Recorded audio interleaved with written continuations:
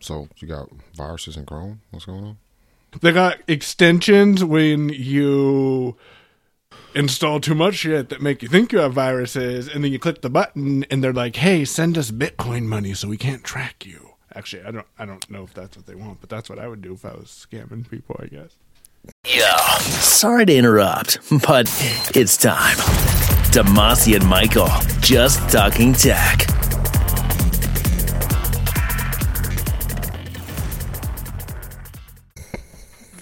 Yeah, I don't know how much I actually trust this whole Bitcoin thing, though, because it seems like, the price fluctuates.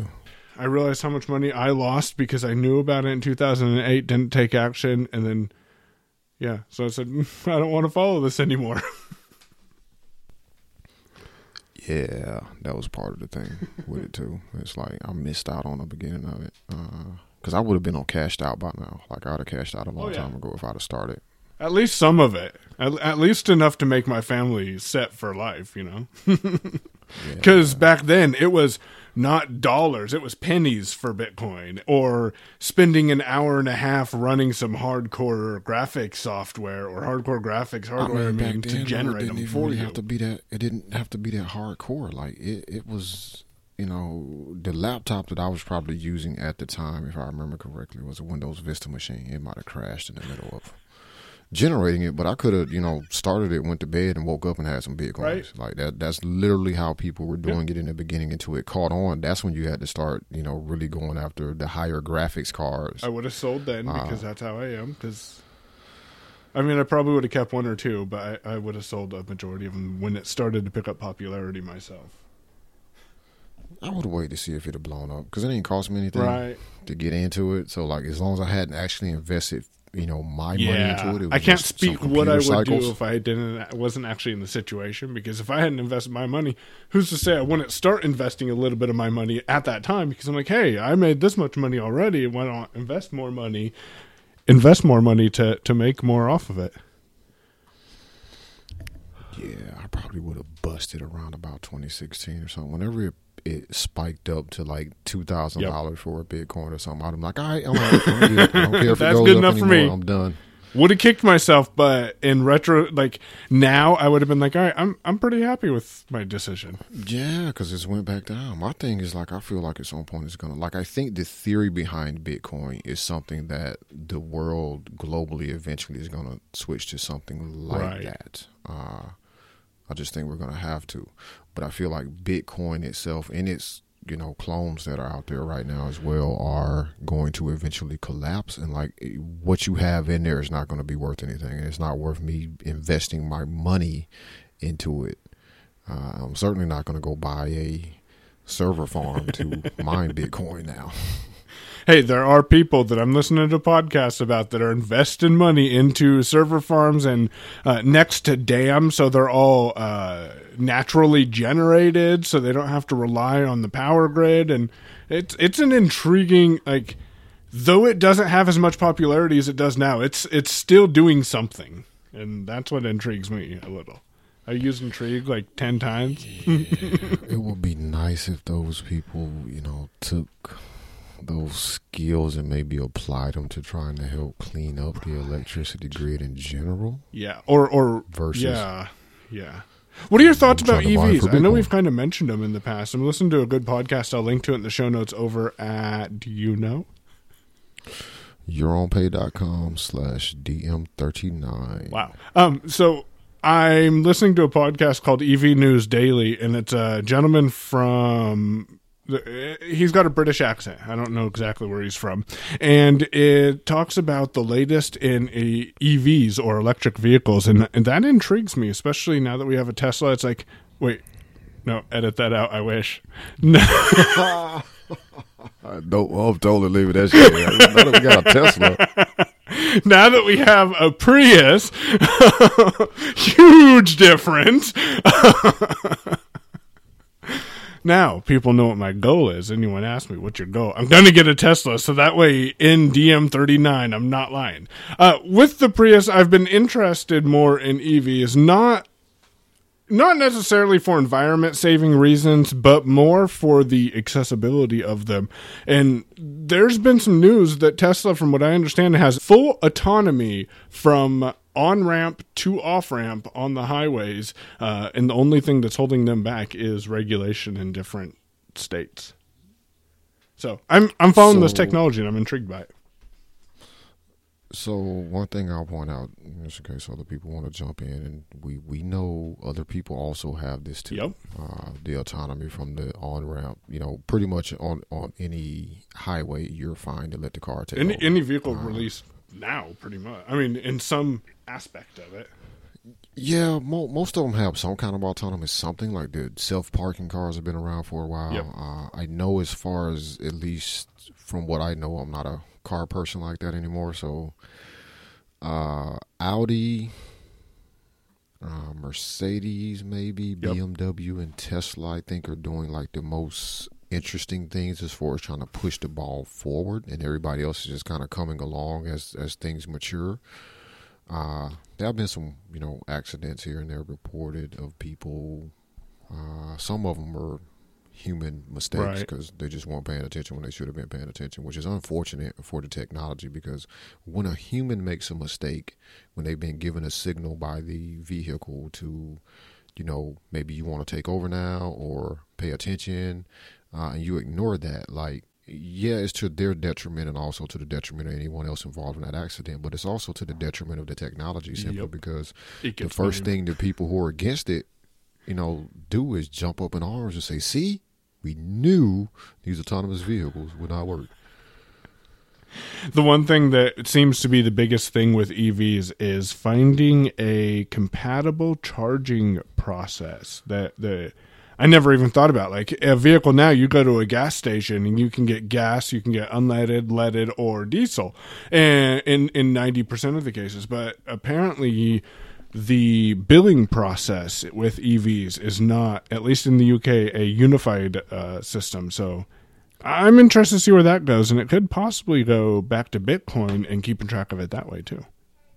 Because you can fill up an EV and get, somewhere around 300 miles. That's average, 250 to 300 miles on a full charge for like $10.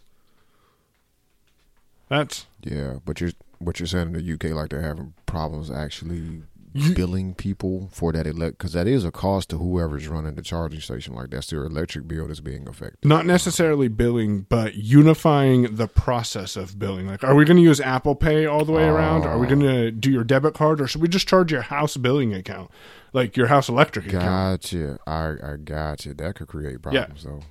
There should be some way for you to just pay at the charging station. Like, you can't access the charging station until you pay, or once you. From what I understand, that's what it is now. Or you can use like a phone wallet or something like that. But you never know how you're going to have to pay at the charger when you get there. Gotcha. So it's like when you pull up somewhere, you don't know, like, okay, I know I'm going to have to pay for this, but how? Do I need an account for this company? Do I? Oh, geez, not an account for the specific company. Right. No, that is totally the wrong way to do it. You don't need an account at the gas station. Yeah, man. That's the issue. I mean, but again, $10 to get you 300 miles, so give and take. Yeah, I mean, there's fluctuations with that, but it's sort of like gas in a sense. Like, if power, like if it's middle of summer, somewhere, more likely your energy costs are going to be slightly higher, just like, high travel times for gasoline vehicles. Gas prices go up. Like, everybody sees that. You see that, coming up around Memorial Day, end of school year. And then with the EVs during the winter, because of the way the batteries work, you get shorter distances, so you're going to be paying more. Like, hopefully it'll balance out, but I don't know because I don't own one. Anyone who owns one, leave us a comment in the show notes, and that's all that I got on EV topics. It's interesting, though. What I thought you were going to talk about with that, because I'm sticking on that topic for a second, because what I actually thought you were going to talk about was the compatibility of said vehicle with a charger. Because my understanding is that it's still this way, that some vehicles are sort of standardized on you can use these if you have I don't know, a Prius or whatever, right? Or whatever. If you have one of the new Honda EVs that they just announced. Yeah, but if you got a Tesla, you're looking for a Tesla specific location. Like you can't just pull up where the Honda person might pull up at in a lot of cases.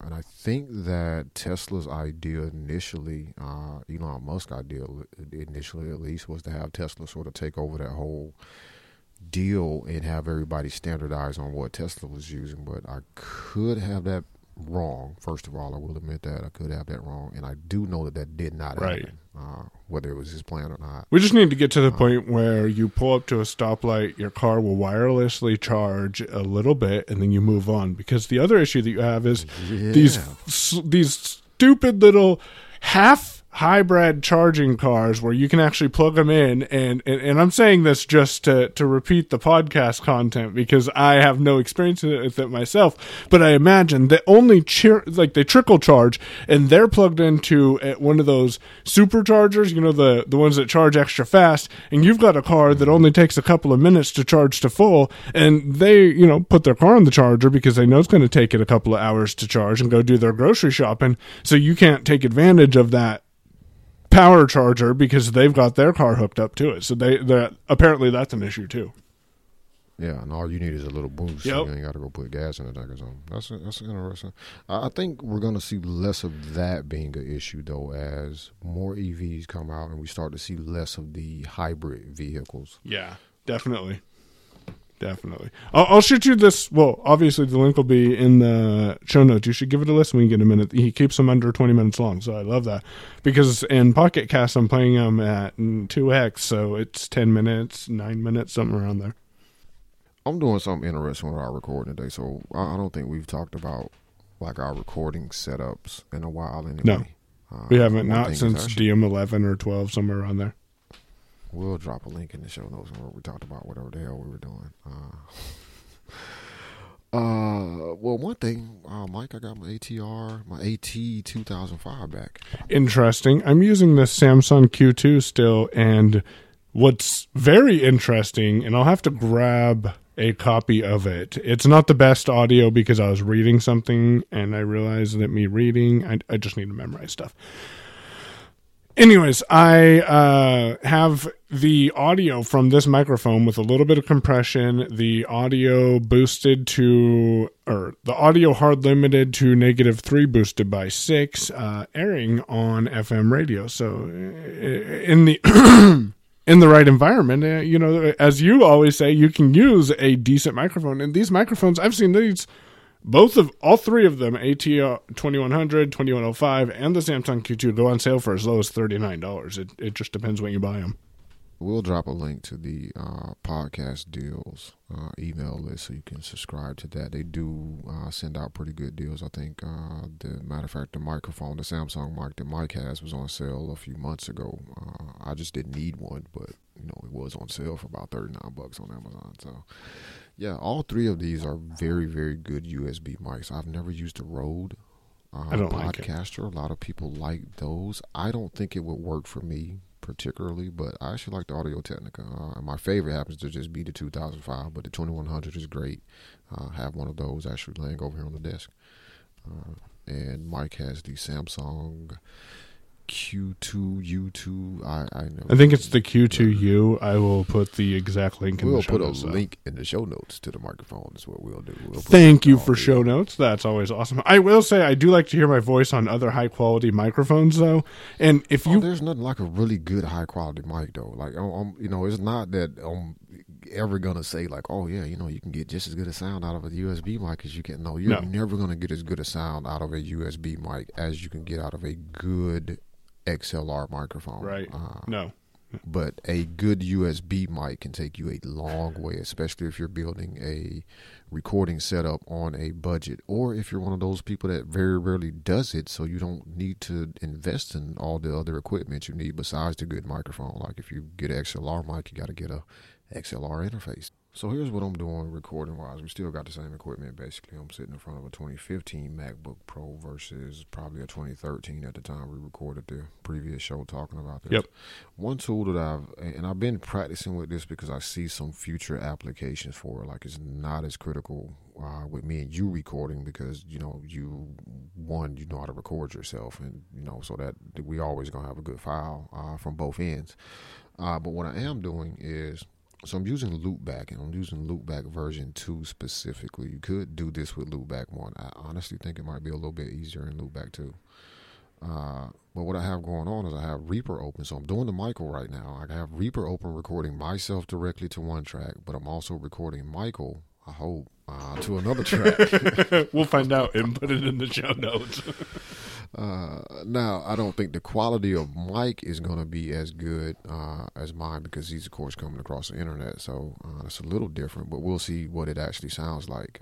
And the reason I wanted to do this is because it gives me a portable sort of environment to be able to record multiple things to specific tracks inside of Reaper using Loopback.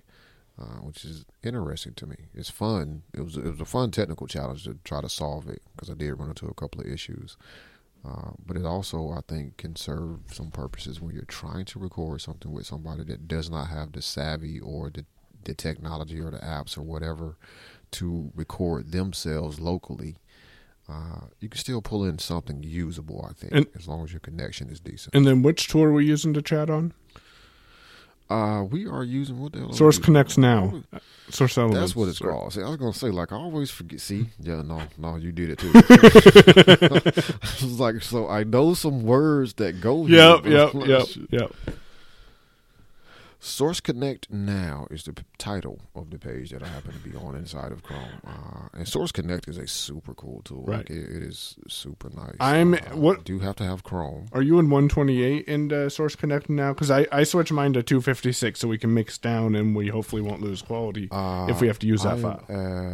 I am at 256. Okay, I did mono this time. I don't know why. So that might fuck with some of our recordings, but I don't think so. Oh, well, we'll see, man. It'll be all right. I don't think anybody's going to know. By the time we compress it down to MP3, right. It's not going to matter anyway. Lose all that sound quality anyways. And we throw all those files into Google Drive Teams for an episode. I have to learn the mixer at work, and I have to keep reminding myself it looks a lot more complicated than what it is because it has so many abilities, but how many abilities are you actually going to use on a regular basis?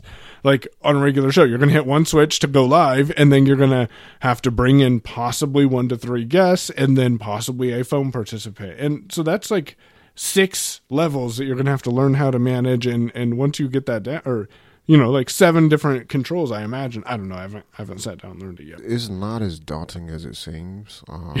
Because with most big mixing boards like that, like the big thing is once you learn, all of your inputs, all of your channels, basically are the same as far as the controls go. Like there are very few cases where a channel input or output is going to have completely totally different controls for that particular channel.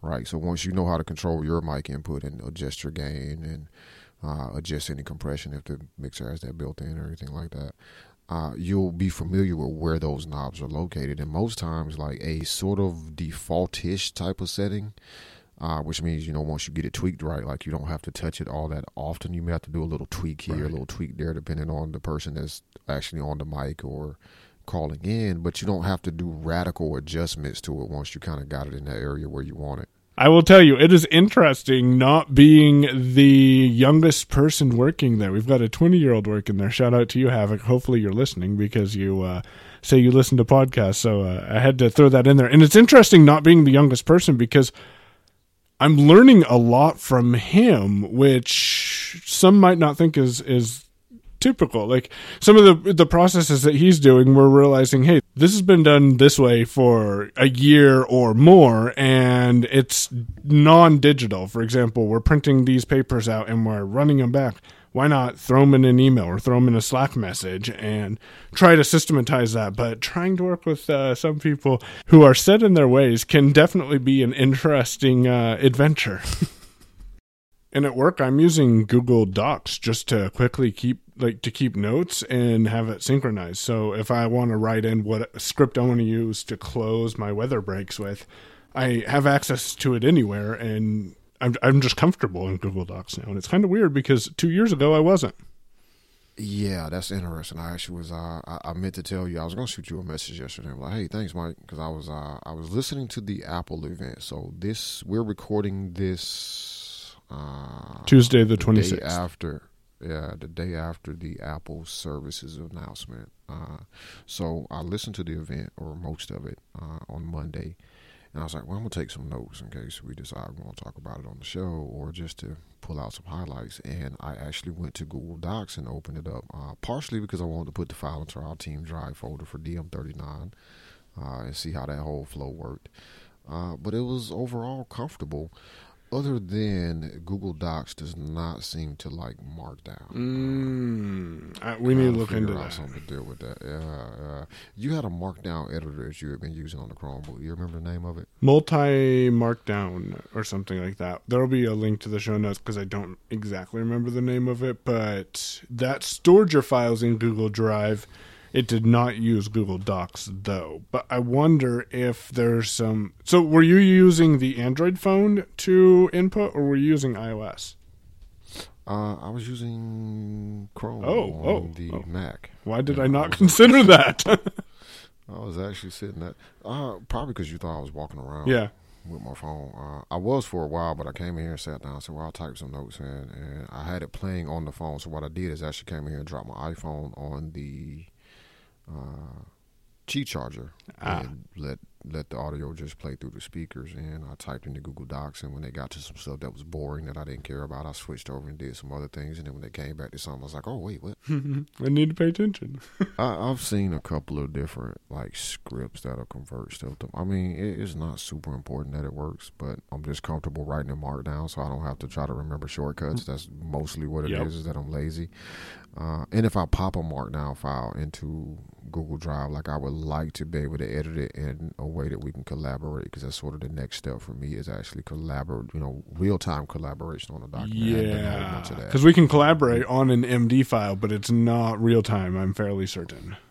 Yeah, I'm thinking, I start writing stuff and then you just write over what the hell I just wrote, and like we never know what happened to stuff. And like, I'm pretty sure I made this point about this. And of course, we could write Markdown and copy and paste it, but I have a feel like, for example, when you write HTTPS in a link, it's going to, even in parentheses, it's going to do some automatic formatting, which is going to screw with stuff in. So. Yeah, I did see one tip from somebody that says, make heavy use of your delete key or something like that, your backspace key, to make it stop. But that's aggravating. I'd rather just deal with this interface as it is than because it's not horrible, especially in Chrome. Now, if you have a slow Windows 7 computer. Shout out to the job. So I don't know if I ever told you the story. You might have heard hints of it, but Benjamin was in the back bedroom. It's got to be about 6, 7, 8 months now. And he had a dirty room. So I decided to clean it by throwing everything out in the yard. Do you remember that? Yeah, I remember you telling me about this. Yeah. So one of the things that got thrown out in the yard was a Google Home Mini. And I told him, I said, hey, go find it and you can put it back in your room. It'll probably work. And it was during the summer, so it was nice for a couple of days. He had a while to go find it. He never went to find it. And last Thursday or Friday, we were out doing our spring cleaning, putting some fence posts in so that way we can build out a little fence and keep the dogs in a different area. But we were out cleaning and we found the Google Home Mini. And I'm like, this thing's not going to work. There's no way this is going to work. It's been way too long. I went and plugged it in the living room and it answers responses. I reset it to factory defaults. It plays just fine. It answers responses, works just fine. So I have to give Google a little bit of credit. They make some durable products. I don't recommend you throwing yours outside for 6, 7, 8 months, but that was my experience with it. Interesting. And they haven't previously, not to say that they didn't deserve it, but they have not previously had that sort of reputation of like their products being like super, tough, super durable. Although I haven't heard people say they break very easily either, but Mallory's first question was, well, can we get more of those? And are they are they weather resistant? I'm like, no, I don't think they are weather resistant. No, I'm not going to invest money into it relying on it, but we'll explore options for outside speakers with voice control. So if you have any ideas, let me know. I don't have any because I'm pretty sure Google does not say specifically these are weatherproof. I'm thinking JBL has a few. The Flip series has a few voice control outside durable speakers. Yeah, I was gonna say you probably have to look around for something that either has Google Assistant integration, or you probably are gonna be more likely to find something with Alexa. I don't have anything else to add to this episode. We will talk about what it's like to work in a radio station next time, because I'll have a couple of weeks under my belt working there, and hopefully be able to catch up on some of the technology about that. And I don't know if Demasi has any ideas about what he wants to talk about next week, but you can follow me at Payown, P-A-Y-O-W-N on Twitter. And he's... I'm at Demasi, D-A-M-A-S-H-E. Show notes, yourownpay.com/dm39. You've been listening to Your Own Pay Podcast. If you've enjoyed today's episode, visit yourownpay.com/cast for exclusive content and to contact us today. We're eager to hear your thoughts and about how you're making this podcast your own. Thanks for listening. We'll be back soon. The Your Own Pay Podcast, yourownpay.com.